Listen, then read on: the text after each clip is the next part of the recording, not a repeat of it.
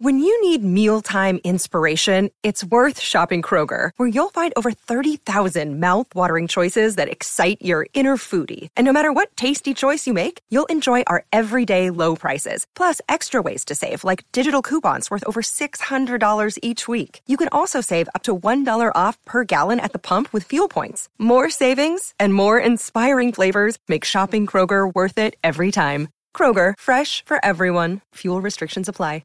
MedExpress is here for you, no matter what. Take it from a recent patient. I went in with severe chills, aches, and fever in the middle of a pandemic. Of course, I was worried.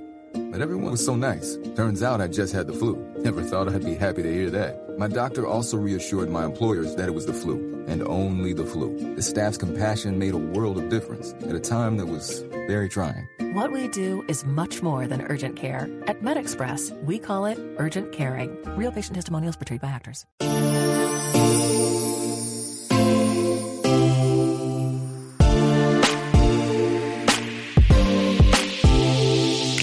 Welcome to Is This Real Life? A podcast that relates the quirkiest aspects of pop culture and reality TV to our own lives. I'm your host, Mandy Slutsker. Let's get to it.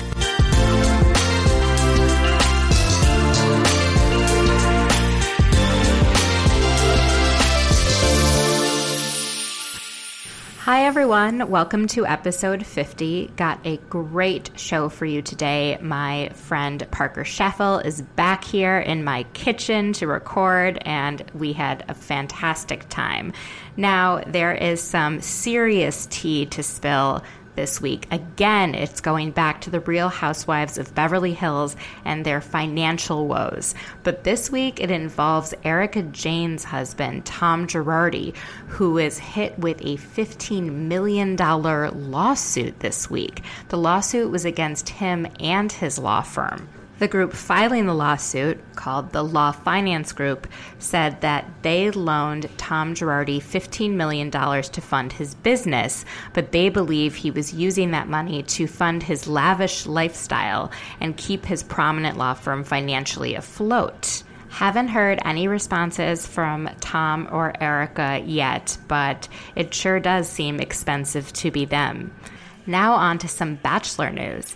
Kaitlyn Bristowe, who confirmed her split from fiancé Sean Booth this past fall, is actually now dating another Bachelor alum, Jason Tartick, who is from Becca's season. Jason's the one from Buffalo. He was super cute. He had that really sweet gay brother. It was the first time I think they'd shown a gay relationship on The Bachelor, which was awesome to see. And I really wish them the best. Now back to some Bravo news. The Vanderpump kids are all in Las Vegas this weekend, with the exception of Sheena, who is staying behind to get her eggs frozen. And speaking of freezing eggs, we talk about that a little bit on this week's podcast, since Stassi's mom mentioned that she hadn't frozen her eggs yet. Hope you guys enjoy and have a great week.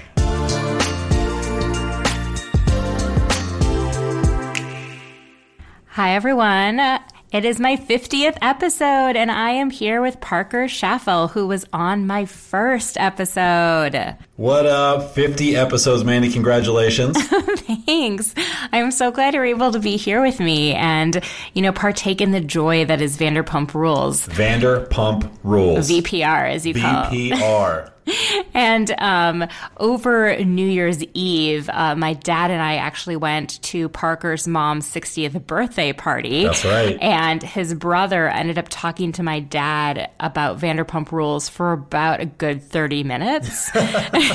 Garrett is a huge reality TV show fan as well, and his favorite show, as well as yours, Mandy, is Vanderpump Rules. And we'll definitely get him on the podcast once I sort out my audio situation, which we're working on. But it was funny because my dad, who, the only reality show he knows is Life Below Zero on National Geographic. Right, it's like all the people who live above the Arctic Circle. Right. By themselves.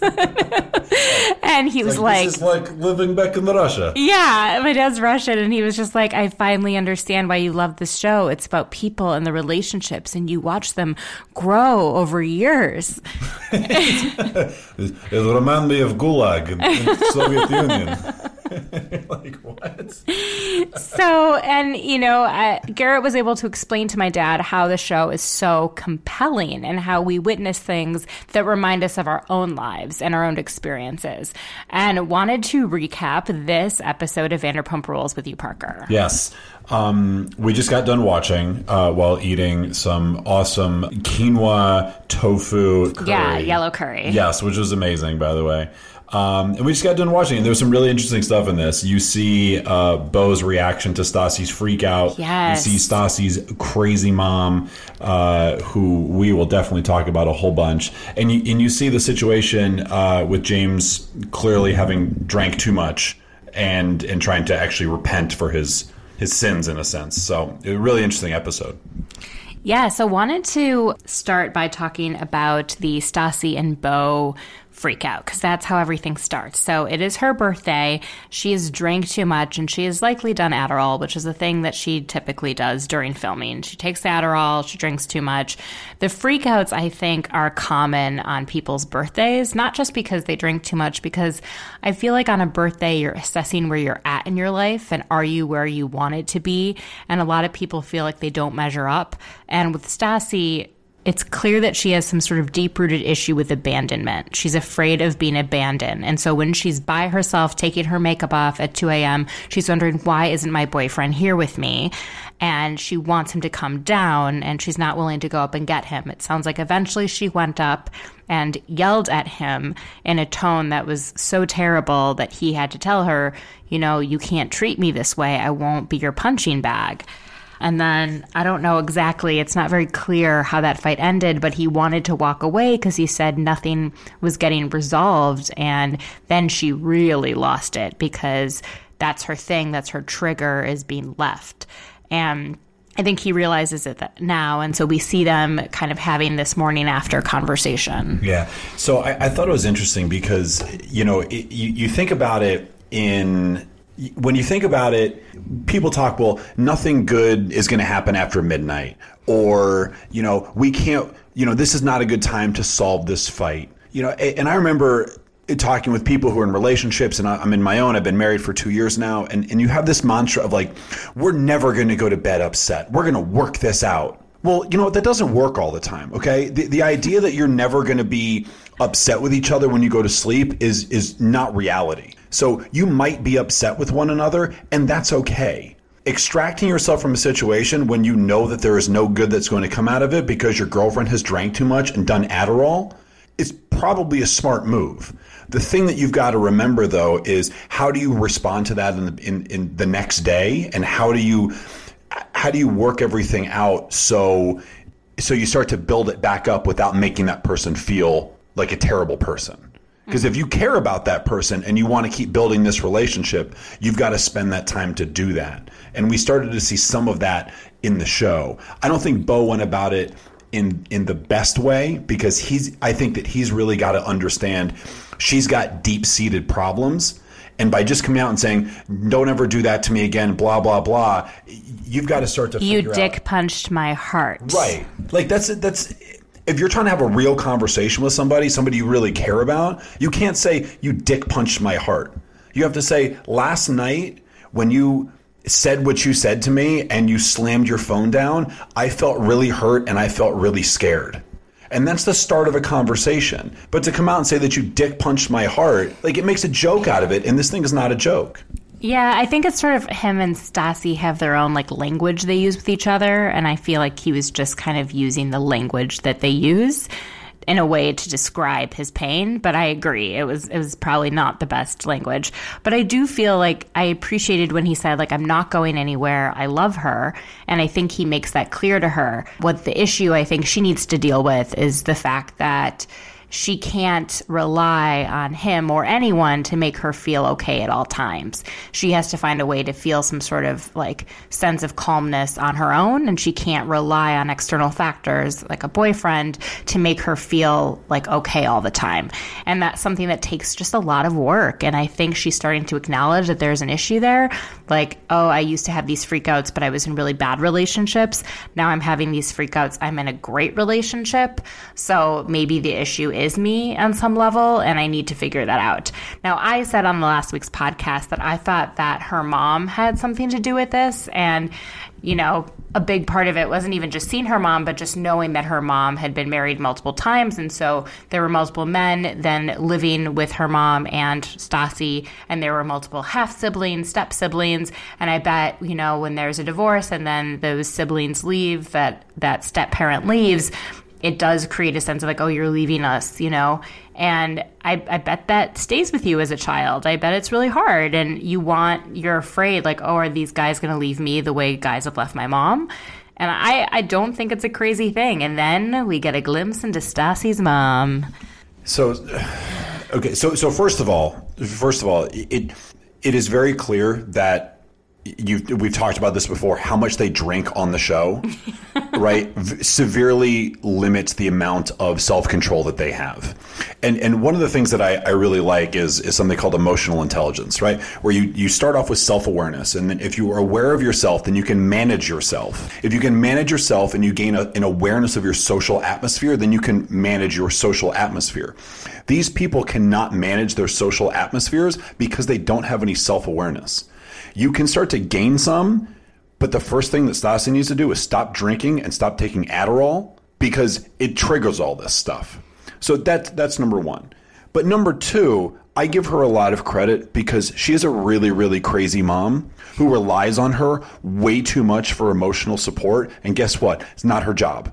Your daughter is not your emotional support. You want emotional support? Go find a life partner. And I'm sorry that you were married 4 times, but it's still not Stassi's job. Harsh words, Parker. Harsh words. I'm just saying, like, no, I know. This is something that I have thought about over the last several months, if not past year of my life. Children are not the emotional support for their parents. Parents need to be emotional support for each other. And in the case that can't happen, you've got to find it somewhere because you cannot rely upon your children, who are the children in that type of relationship, to be able to provide you that support. Talk to a therapist, talk to a life partner, get some friends, whatever it is. You've got to do something because to do what Dana did to Stassi, that's really messed up. Yeah, and I think, like, she basically was saying, like, I need her to hold me and tell me that she loves me. But at some point, this is interesting, and it hasn't really come up on this show yet, but, like, as you get older and as your parents get older, like, the roles do change a bit. And I found it, like, with me and my dad, like, we're kind of in a situation where we're both adults. Like, yes, he's my dad, and yes, he helps me out. But a lot of times we're kind of, like, on the same level about stuff where it never felt that way before, like when we're trying to figure, I don't know, just out decisions and stuff like that. And when my mom died, I was sort of like elevated to sort of her level, like within the family. I talked to her sisters, kind of the way they would talk to her. But this is different. Seems to be Stassi's mom is a bit unstable and embarrasses her. Oh my God, the things that she said and was mean. Basically saying, like, I hope he doesn't find out, Beau, your boyfriend, who you really are, because then maybe he'll leave you. Oh, and he's up here and you're down there. Like, who says that to their child? People who are crazy. That's who says it to their children, is people who are crazy. It's so mean. It's so mean. And it really, like, if you go back and you watch Stassi over the years, you kind of understand where some of her bitchiness and anger and rage comes out because she was, I think she was just talked down to and treated poorly. Like, whenever someone tells you that you're crazy and that you're over emotional and that you overreact and all these things over and over, and they don't see any change in you, Stassi has changed. She's really calmed down over time. Yes, she has freakouts, but she has changed as a person. She's got a book deal. Like, she's got this great relationship. She's way more calm and able to handle issues with her friends and, like, able to handle conflict. The fact that her mom isn't seeing this change in her, or even just, like, giving her kind words, it's so sad. It's sad, but it gets to the larger point that, like, it is very clear that there is a giant lack of self-awareness on all of these people all the time. Because if your mom does not understand that saying those things in front of a guy that you care about is inappropriate, you've got serious family issues and y'all need to go to therapy. Yeah, I think everyone should. And as you know, as Brittany said in this episode, when they went to Rage Ground, that she'd never been to therapy, but she imagines that that's what therapy feels like when you break all of that stuff. Yeah, and that's a phenomenal idea, right? At that point, you are demonstrating, I understand I've got this stuff pent up. I can go off on my friends. I can go off on my family. I can drink. I can take drugs. Or I can go smash an old computer. And I can go break stuff and get that emotion out. That is a phenomenal example of having the self-awareness and making a good decision. But this stuff between Stassi and her mom, like, that's years of therapeutic work that you've got to do to undo all that stuff so Stassi can begin to fix herself and develop this relationship about a guy that she clearly cares about. Yeah, and I think, like, also she can't, like... Her mom might not be willing to do any of that work, but I think Stassi is. I think she's willing to work on herself. Her mom might be too far gone and might think she's got nothing wrong with her. And then Stassi has to figure out coping mechanisms to deal with her mom. And not just coping mechanisms, boundaries. Boundaries. And putting the kibosh on something. She seems like she was trying to. And then Kristen was telling her, like, you need to be nicer to your mom. And, you know, I think the problem with these shows is we only see bits and pieces of conversation. And they put it together. I think the conversation between Beau and Stassi the morning after the fight was probably like a very long, extensive conversation, and they took the phrase, you dick punched my heart, and that may have been like one thing he said in 2 hours. I hope that was the end thing that he said, and they just kind of spliced it that way. I think, no, for real. Like, hopefully that was like a joke at that time, and then, you know, hey, you dick punched my heart, ha ha, love you, boo. You know, like, it just didn't seem like that. It's like, that was the first thing he said. I think they do a lot of splicing in this show, and it makes things look really funny. Like, you didn't see last week, but there is a scene with Sheena and this guy, and she's hitting on him and making really inappropriate comments. And me and Brandon Alvarado were talking and concluded that the guy must have been making comments back to her, and the producers just cut all of that so it would look as if she was like harassing him, basically, because there's no way he would still be in that apartment with her and like smiling and laughing if she was just like saying these things without any... Like, I can't imagine that. So I feel like they do this, you know, also in this dinner where I can't quite tell how everything escalated with the Witches of WeHo is what they call themselves. Oh, yeah. Stassi, Kristen, and Katie, they're coming out with a Pinot Grigio soon. I can't wait to try it. And then their moms. And, I mean, for what it's worth, I think Kristen and Katie's moms seemed quite nice and pleasant. They seemed very, like, normal. And when they noticed a very strong emotional situation, they said, okay, let's go make sure no one's going to fall off the edge here. Yeah. Provide some comfort where needed, which, if I have to say, if Stassi's mom doesn't have that from a life partner, that's what your friends are for. Mm-hmm. Take care of you and make sure that you're okay. So they seemed a lot more normal and down to earth than Stassi's mom did. Yeah, her mom's just kind of out there. There was one thing she said to Beau about, well, you know, I need grandchildren soon, and Stassi hasn't frozen her eggs yet. And it's like, what is it about parents? And not all parents, but so many parents think it's okay to talk to their kids or their kids' partners about grandchildren. And it's such an inappropriate conversation, but it does remind me of a very funny story about egg freezing, which is probably really not appropriate, and I should probably cut it out of the podcast. But I mentioned that my mom had passed, and I was in my room after she died. My mom used to cut out articles from newspapers, like things on like how to lower your cable bill, and, you know, like a random, like, I did advocacy work in Africa, and she's like, look at this random tribe of Jews in Africa, you should go find them. And they like stuff like that, like things from I read it in the newspaper 3 months ago and saved it and kept it on your nightstand. So she dies, and I find that she has kept an article for me about freezing your eggs. Of course she did. And she wasn't even around for me to yell at her about it. Mom, I wish I could yell, but I can't. I was like, you bitch. I was like, I'm not that old. What are you doing? It was, yeah. Woo. And that's the thing, though, is that it's a matter of, you know, your expectations of life, what you want with your kids, and the desire to have grandkids, but also at the same time, your need of self-control. Yeah. Because what if you're What if your kid doesn't want kids, or they can't have kids, or they're having a really difficult time having kids? Like, I can tell you this whole thing that we were taught when we were 16, like, you have sex, you're going to get pregnant, or you're going to get a girl pregnant, then you're going to have 14 babies and not know. No, like, getting pregnant is really hard, okay? Like we have a lot of friends who've been trying for a long time. Like, it's really hard to do that. I know. And this whole thing about, oh, well, when are you going to have babies? And oh my God, it's like, mind your own business, okay? Not your life, Stassi's life, Beau's life. Yeah. And from what you told me, Beau's like, dude, this is tough enough being on this TV show. Like, I like this chick. I don't like being in front of everybody. I don't think he minds the show, but I don't think he ever set out for any fame whatsoever. Right. Just kind of like, hey, I really like this girl. I'll deal with this stuff, right? Which is fine. So even at that point, you've got a guy who is into a girl who has to deal with all this other stuff of being on camera all the time and having almost his whole life being on screen. And then you come out and be like, well, she hasn't frozen her eggs yet, but her time's running out. So how about you shoot your boys up there and we see what happens? Like, dude, you can't do that.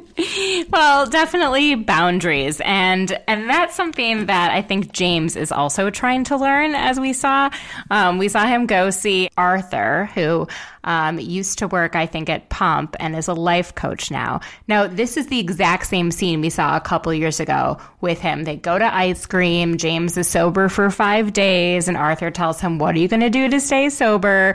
And James doesn't really have a plan. And the exact same thing happened. And I'm glad that Arthur, said, like, I'll believe it when I see it. But then also said, give me 3 words that describe yourself when you're sober and make that your mantra. And I thought that was really great.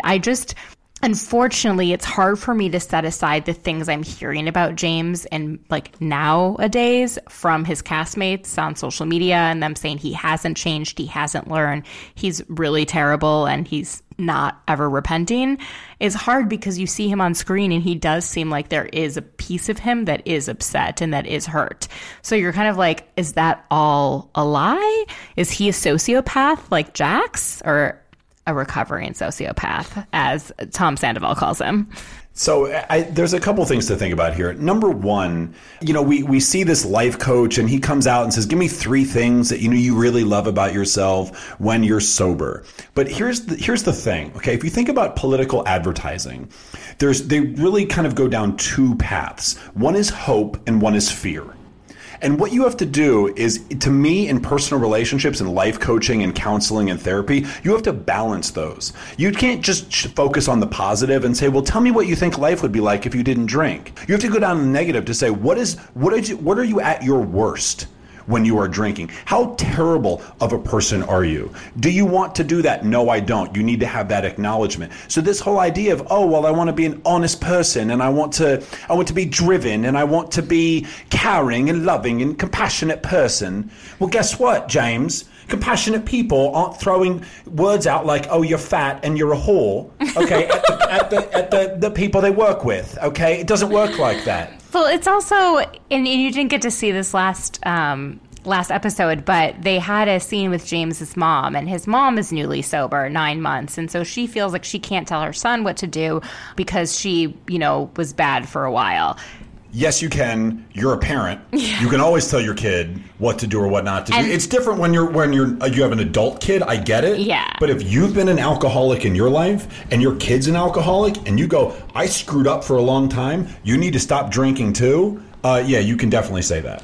I think so too. It's just interesting. We're getting to see a lot of these people's families and their background and their upbringing and why they are the way they are. And it is fascinating. And I do appreciate seeing like the unpretty stuff, because so much of what we see in like Hollywood and from LA is this like perfect lifestyle and everything like that. And the thing with Vanderpump Rules, and like they do seem like they have a ton of fun and they have it made. They're making all this money from the show. They live in LA.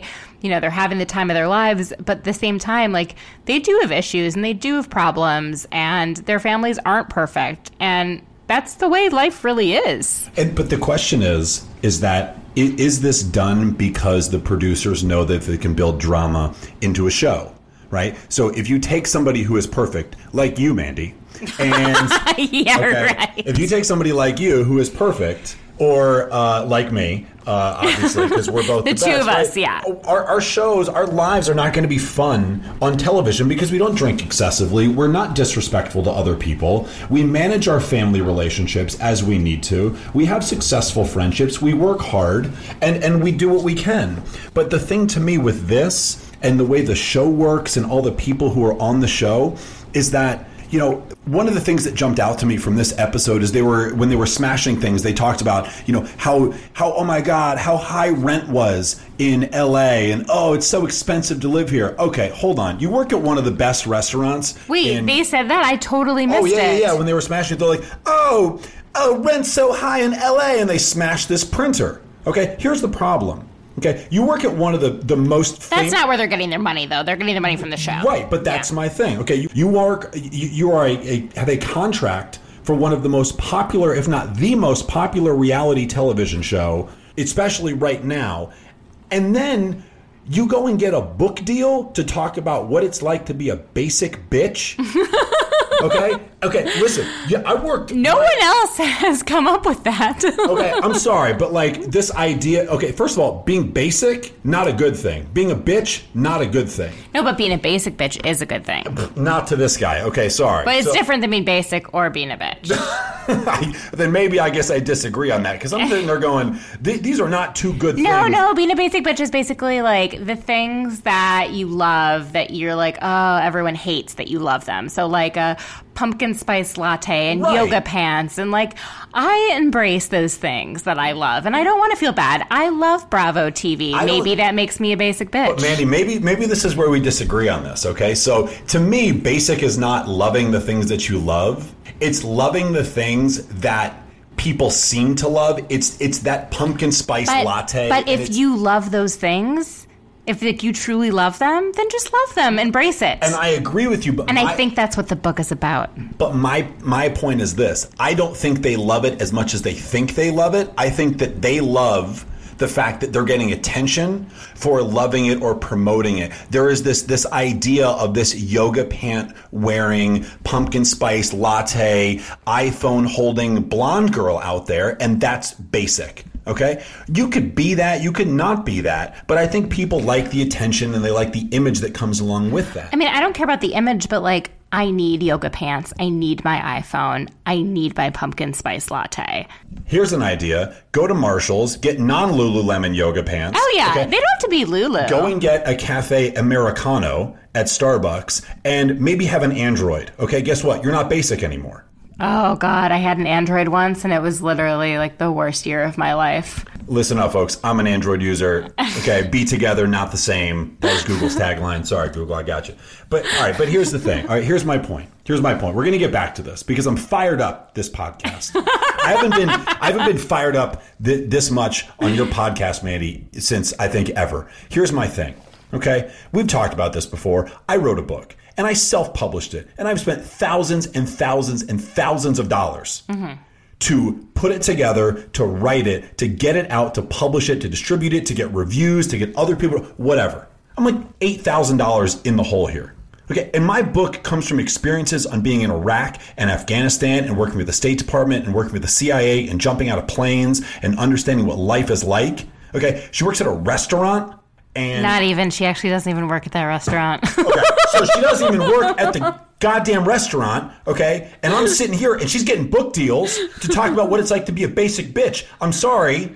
And she's going to sell hundreds of thousands of copies of this goddamn book. And I'm sitting there having sold 152 on Amazon. Thank you all very much if you've listened to it or actually read the book. I appreciate that. But that's the thing. I know, and it does seem frustrating. The reason that I think I initially really liked this show, Vanderpump Rules, is because these kids really were struggling. And I think if you watch it from the beginning, it would be different because you saw them when they're living in these like truly shitty apartments. Some of them still live in shitty apartments. Like they got paid, I think, $10,000 each for the first season, which for the amount of time they put into that, I mean, is literally nothing. And I totally get that, right? You in a sense have to pay your dues before you get big. Nobody's going to pay you $1 million to be on a show. I think the show unexpectedly took off and they unexpectedly got all of this attention. And I think right now they're trying to figure out, okay, this is fleeting. We know this isn't forever.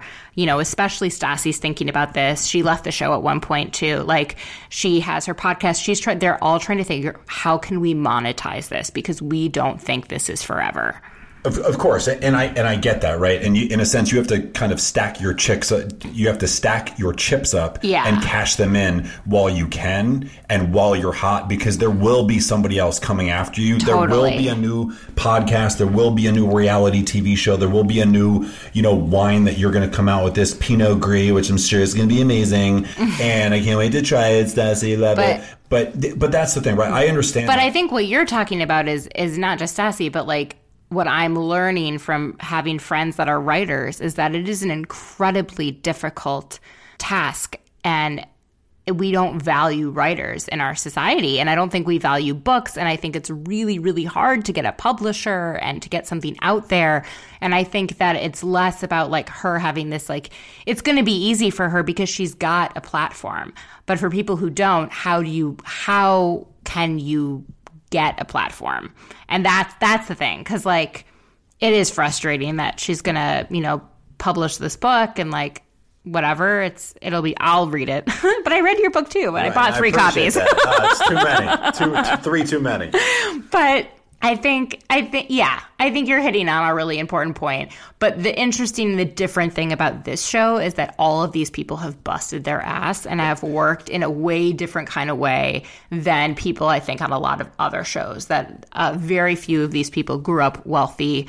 I think Stassi might be an exception, but, they grew up working. They grew up doing retail. A lot of them were models, and they got paid total shit doing like just absolutely like Abercrombie models that got just treated horribly. That's another thing. I tried out to be an Abercrombie model in college, and they said my chest to waist ratio wasn't right. And I was like, I got a six-pack, bro. Wait, you did not try out to be an Abercrombie model? How? Right, so explain how this happened. All right, so I went to Ohio State, and Columbus has the Abercrombie & Fitch headquarters. Okay. Right. So they were looking for, I guess, like local talent or something to do some of their photo shoots. And I actually went and I tried to apply because I was like, I got a 6-pack, bro. Like, I'm pretty good here.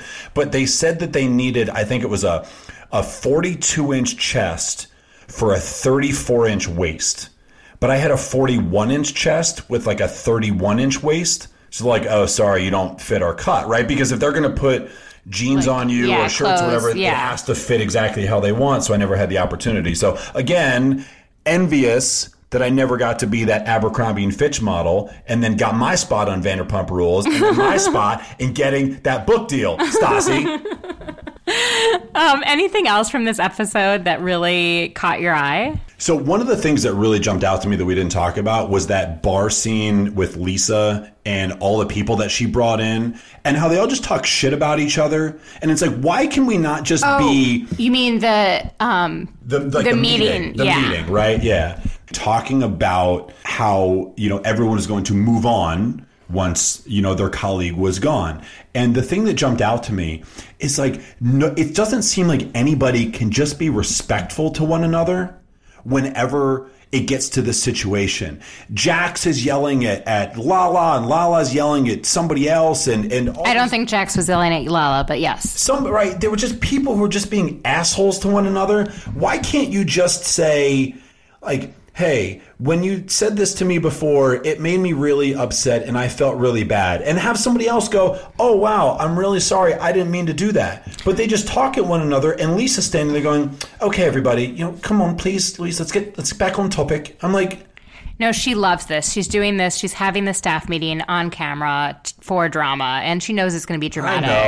I know. I just didn't like it. That's all I'm saying. It's like, come on, people, do better. Do better. I thought it was really funny, but it's definitely not how I think she actually runs a business. I mean, what does she care about what people think about her decisions? If she wants to explain them, she can explain them, but I certainly don't think she should open them up to critique or criticism or have people share their thoughts and feelings. Right. I did appreciate Brittany saying, well, it hurts me when you guys say that he helped make money for the business because it seems that you're putting money above my feelings as a worker here, and he embarrassed me and he hurt me and he did it in my place of work. She didn't say it that articulately, of course but not. She was very upset about it. And I think she had a right to, I also think, like, who cares that he was bringing in money? If you have a standard of conduct and he has crossed the line on that, then that's it. Right. And that's the issue of a business owner, right? Is what kind of culture do you create? Do you create a culture that thrives because you have people who are in a good work environment, who work hard because they all want to accomplish the same mission, which is, in this case, I imagine, delivering really good service and really good food. But the thing is, that's the business owner's responsibility. If she wants to create a culture that is the opposite of that lets these kind of these viruses thrive and this negativity thrive and these terrible comments and these disparaging comments thrive, that's her responsibility. But at the same time, like, she is a business owner, but she's also producing this TV show. She's an executive producer. So I think she's trying to weigh, like, how good is this drama for the show versus can we still run a business with all of this drama? And is this drama bringing in the business? Of course. And not only is it bringing in the business, is it bringing in new business, right? Because that's the whole thing of marketing, right? Is that you can sell all day, but if you're selling to the same people, you're not expanding, you're not growing, you're not making more money, you're not bringing in more capital. So she's probably saying, how can I keep appealing to new people to get more people into my restaurants, which is why she's starting that Tom Tom restaurant, because it's going to be more appeal for more things with more people and more cameras. I think she's very smart at this stuff. I just don't think I just don't think that, you know, the if I'm looking at it from just a viewer standpoint, that meeting was a total sham. It was totally ridiculous. And you're right. You don't do that in front of people. You don't air your dirty laundry like that. And you don't have them critique your decision making when you're the owner of the restaurant and, like you said, the executive producer of this TV show. Yeah, I think it was just to get something to put on the show. And well, it worked. Okay, any final thoughts before we wrap up? Mandy, I always love being here with you, and Vanderpump Rules is by far my favorite. So Thanks for having me on episode 50. I know that great things are coming to this podcast. You've had great people on here. The engagement is up. You've got famous people coming on, far more famous than me because I'm a nobody. So it's just great to be here. But, you know, you have written your book. So can you please tell people where they can get your book and then where they can find you on social media as well as your website? Yeah, definitely. So thanks for that plug. So I'm really happy to say that the book is out. It's called Get After It, 7 Inspirational Stories to Find Your Inner Strength When It Matters Most. You can find it on Amazon, Barnes & Noble, Nook, Kobo, Kindle, everything. There's an ebook version and a paperback. I'm really happy to say that I've recorded the audiobook. And the audiobook should be out probably by mid-February, end of February at the latest. So if you're interested in a good read about 7 stories, quasi-memoir, quasi-self-help book, I think you'd really check it out.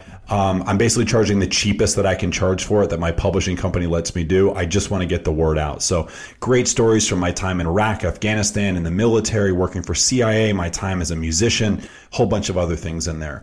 So if you're interested, please check it out. It's called Get After It, 7 Inspirational Stories to Find Your Inner Strength When It Matters Most. You can find me on social media. I've got an author, a Parker Schaffel official page on Facebook. You can hit me up at Twitter at pschaffel. That's PSCHAFFEL.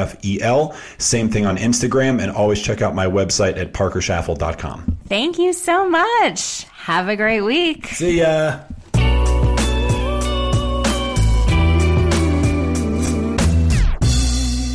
So going to do some quick recaps of the Housewives this week. So on Jersey, which I am continuing to absolutely love, especially the new additions, Jennifer and Jackie, they have been phenomenal. So Jackie organizes a wine tasting that all the ladies go on. Of course, Teresa can't partake because she is getting ready for her fitness competition in a few weeks and is not drinking. She also brings her own food, of course. So on the way to the wine tasting, things get very heated. Jennifer just got back from Turkey and she brings gifts for all of the ladies. She tells Margaret that she didn't bring a gift for her, though, because it got lost in the mail along with the mail order bride that never was. So then at this point, Margaret knows that somebody told Jennifer that Margaret had made a joke about her new sister-in-law or future sister-in-law being a mail order bride. Margaret's like, it was a joke. Then Jennifer gives Jackie a knife, like a really pretty knife from Turkey, and says, well, this is for next time, so when you stab me in the back, I can see it coming, or something like that. And Jackie says that the gift was passive-aggressive, and Jennifer's like, you want to talk about passive-aggressive? You come into my home and you use it for an article about spoiled children. So then Jackie takes a step back and she tries to explain that the article did not call Jennifer's children spoiled. It actually did the opposite, and most of the women agree. Jackie thinks that Jennifer is paranoid and doesn't want to apologize for Jennifer's paranoia. But Jennifer thinks that Jackie has a holier-than-thou attitude. But at the same time, Jennifer says, she admits that she's sensitive about the article because it's about her kids, and the kids go to school, and the parents at that school read the Bergen Record and may think that her children are spoiled and not want to have them play with her kids. And she says, and I think this makes a lot of sense, if I'm not going to be sensitive about my kids, who am I going to be sensitive about? Jackie does eventually apologize and said that she was really inspired by Jennifer's kids, who have a lot of things but are still sweet and humble. Then when they get to the vineyard, the ladies start to get lit, especially Jennifer. And we've seen her drunk before during the Oklahoma trip, which was hilarious. And she gets a little bit feisty. So Margaret talks about growing up with Marge Sr. and how Marge Sr. took her everywhere, including on dates, and talks about how Marge Sr. was really into this man who happened to be married, hoping that he would leave his wife. And Jennifer says, well, I see a pattern here, insinuating that, Margaret also had an affair. So Margaret points out the hypocrisy, like, hey, if children are off limits, what about parents? But she says this to the camera in her confessional, not actually to Jennifer's face. Then the whole arranged marriage situation comes up, and Margaret says, it's not that it's bad, it's just I can't relate to it. Jennifer's like, so you can't relate to people who have set up marriages, and I can't relate to people who have affairs with married people. Margaret tells Jennifer that she hasn't fucking lived, which I don't know. I mean, maybe that's true, but in response to not understanding why you had an affair, I don't really think that's the appropriate thing to say. I totally understand what Jennifer is saying here, but she just doesn't need to be so rude about it, especially since I'm sure Margaret feels bad about the way that things transpired with her and her husband, Joe, but now they are happily married. She's got a great relationship with her ex-husband, and, it is what it is. So Margaret then digs really deep, and she points out that when they were touring Jennifer's house, they went to the pool house, and there was a bed in the pool house that Jennifer either jokingly or not jokingly said that her husband sleeps in when she wants to throw him out of the house. So Margaret points this out, and, as if maybe they have marital problems, and Jennifer is like, all I'm saying is you don't make comments on things you don't understand, and I'll avoid making comments on things that I don't understand, like breaking up a family. It's just like, come on, just let it go, Jennifer. Let it go. Jackie actually ends this argument by saying that it doesn't matter how you find the person who makes you happy. What matters is that you found the person that makes you happy. Then Teresa goes to Danielle's for dinner, and she's having dinner with Danielle and her new husband, who just gives me the creeps. Like, there's so many things about him, especially in this episode, that make me think that he is just not a great guy. But of course, he is marrying Danielle, so that probably already says he's not that great.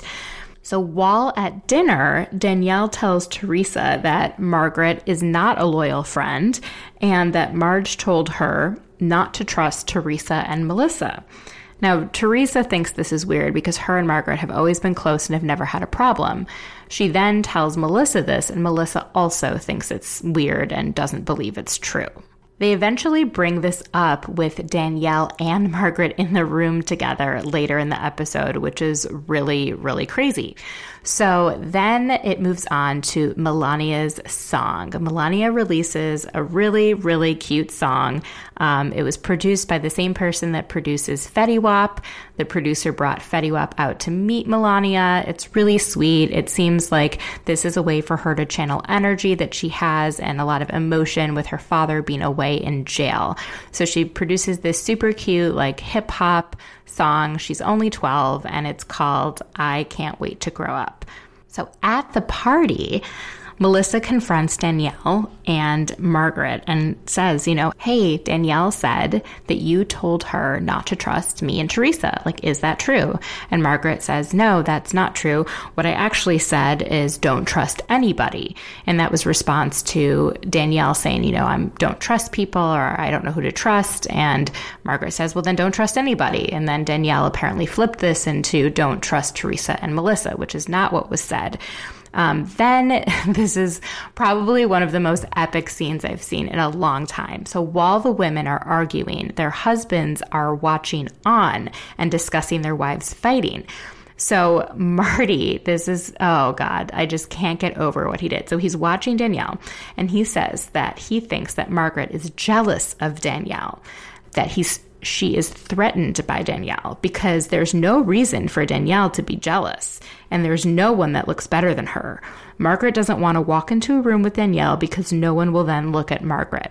So Joe, Margaret's husband, is so pissed. He starts leaning into Marty, and then Joe Gorga steps in, Melissa's husband, and was like, oh my God, no, don't go after him. Just step back, calm down, everybody calm down. And then it goes back to Dolores, who is witnessing this fighting, not between the guys, but between the women, and is saying, I told all of you that Danielle was like this. She takes words and she takes things that you say and she minces them and she makes you come across poorly. Thanks for not believing me last year. Hope you all believe me now. And Margaret then tells Danielle, I want you to have a happy life. I want you to be happy, but you've pushed me too far and I am done. And that's how the episode ends, so we'll see how it continues into next week. On The Real Housewives of Atlanta, it begins where it ended last time, with the fight between Kandi and Portia over Portia getting kicked out of Kandi's husband Todd's birthday party, but that was not shown on film. Anyway, Kandi decides that she's basically done with Portia and she doesn't want to go out of her way for Portia anymore. The fight doesn't really resolve, but the ladies move on and start talking about, you guessed it, shade. That has to be the word of the season. They say the word shade so many times that if it was a drinking game, I think you would die from alcohol poisoning. Another thing that kind of gets to me is the confessional looks this season on Atlanta. Some of the ladies are wearing eyelashes that include lower lashes, and the lashes are just a bit too dark and too long, and it just looks creepy, almost like sort of a sad clown, especially on Ava. Okay, but going back to the shade business. So Portia tells Ava, you're always forgetting your shade. Like, you forget the things that you've said that are shady to other people, calls her out about Cynthia, and it's like, have you ever been shady towards Cynthia? And Ava says no. And, Cynthia doesn't seem to care because, she won the walk-off, the model competition with her and Ava that they had in Destin during the girls' trip. Speaking of Cynthia, she brings Mike Hill to meet three of the ladies, Kandi, Marlo, and Ava, and they each get 3 minutes to ask him whatever questions they want. I actually thought this was really cute, a nice way for her to bring her new boyfriend around her friends. Her boyfriend's very aware of her ex, Will, who got a lot of flack from the ladies last season, and he mentions that, this is Hill, not Will. His last name's Hill. So he's joking, throwing a little shade at Cynthia's ex. The ladies seem to really like it. Kandi, of course, asks about his go-to sex moves. Marlo asks him about STDs.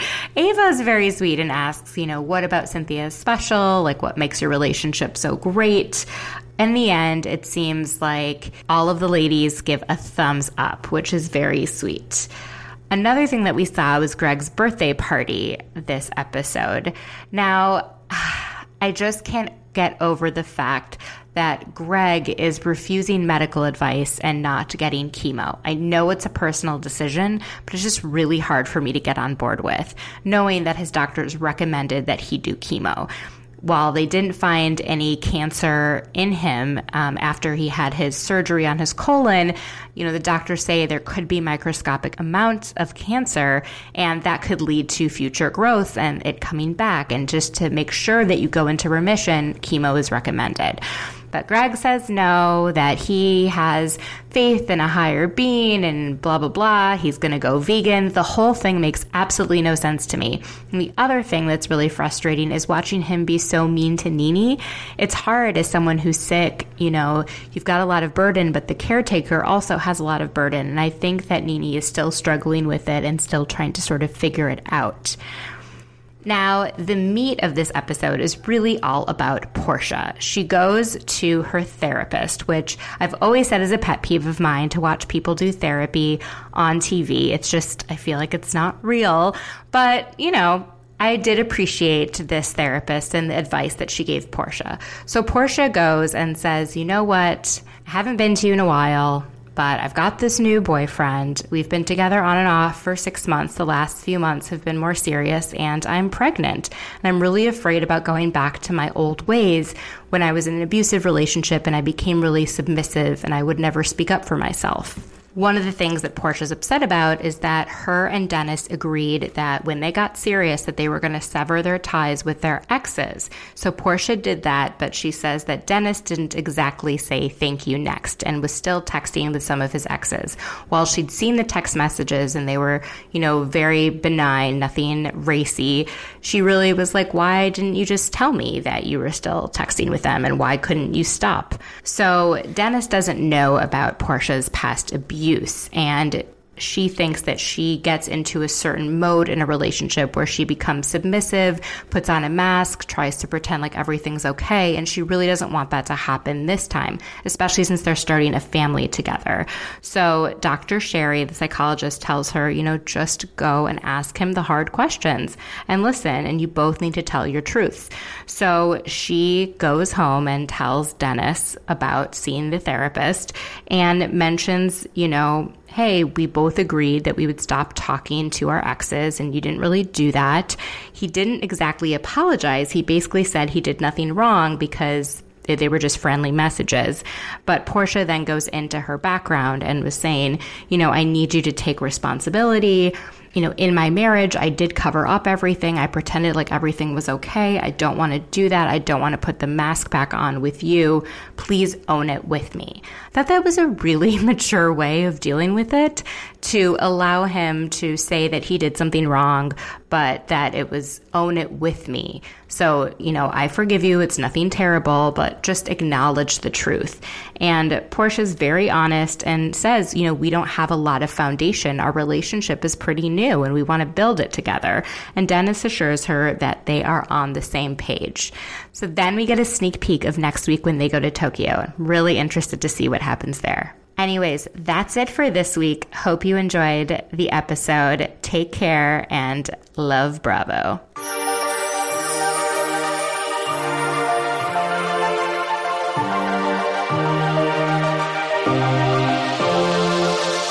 So that's it for this week's episode. Please be sure to subscribe and follow on Twitter and Instagram at ITRL_podcast. See you next week.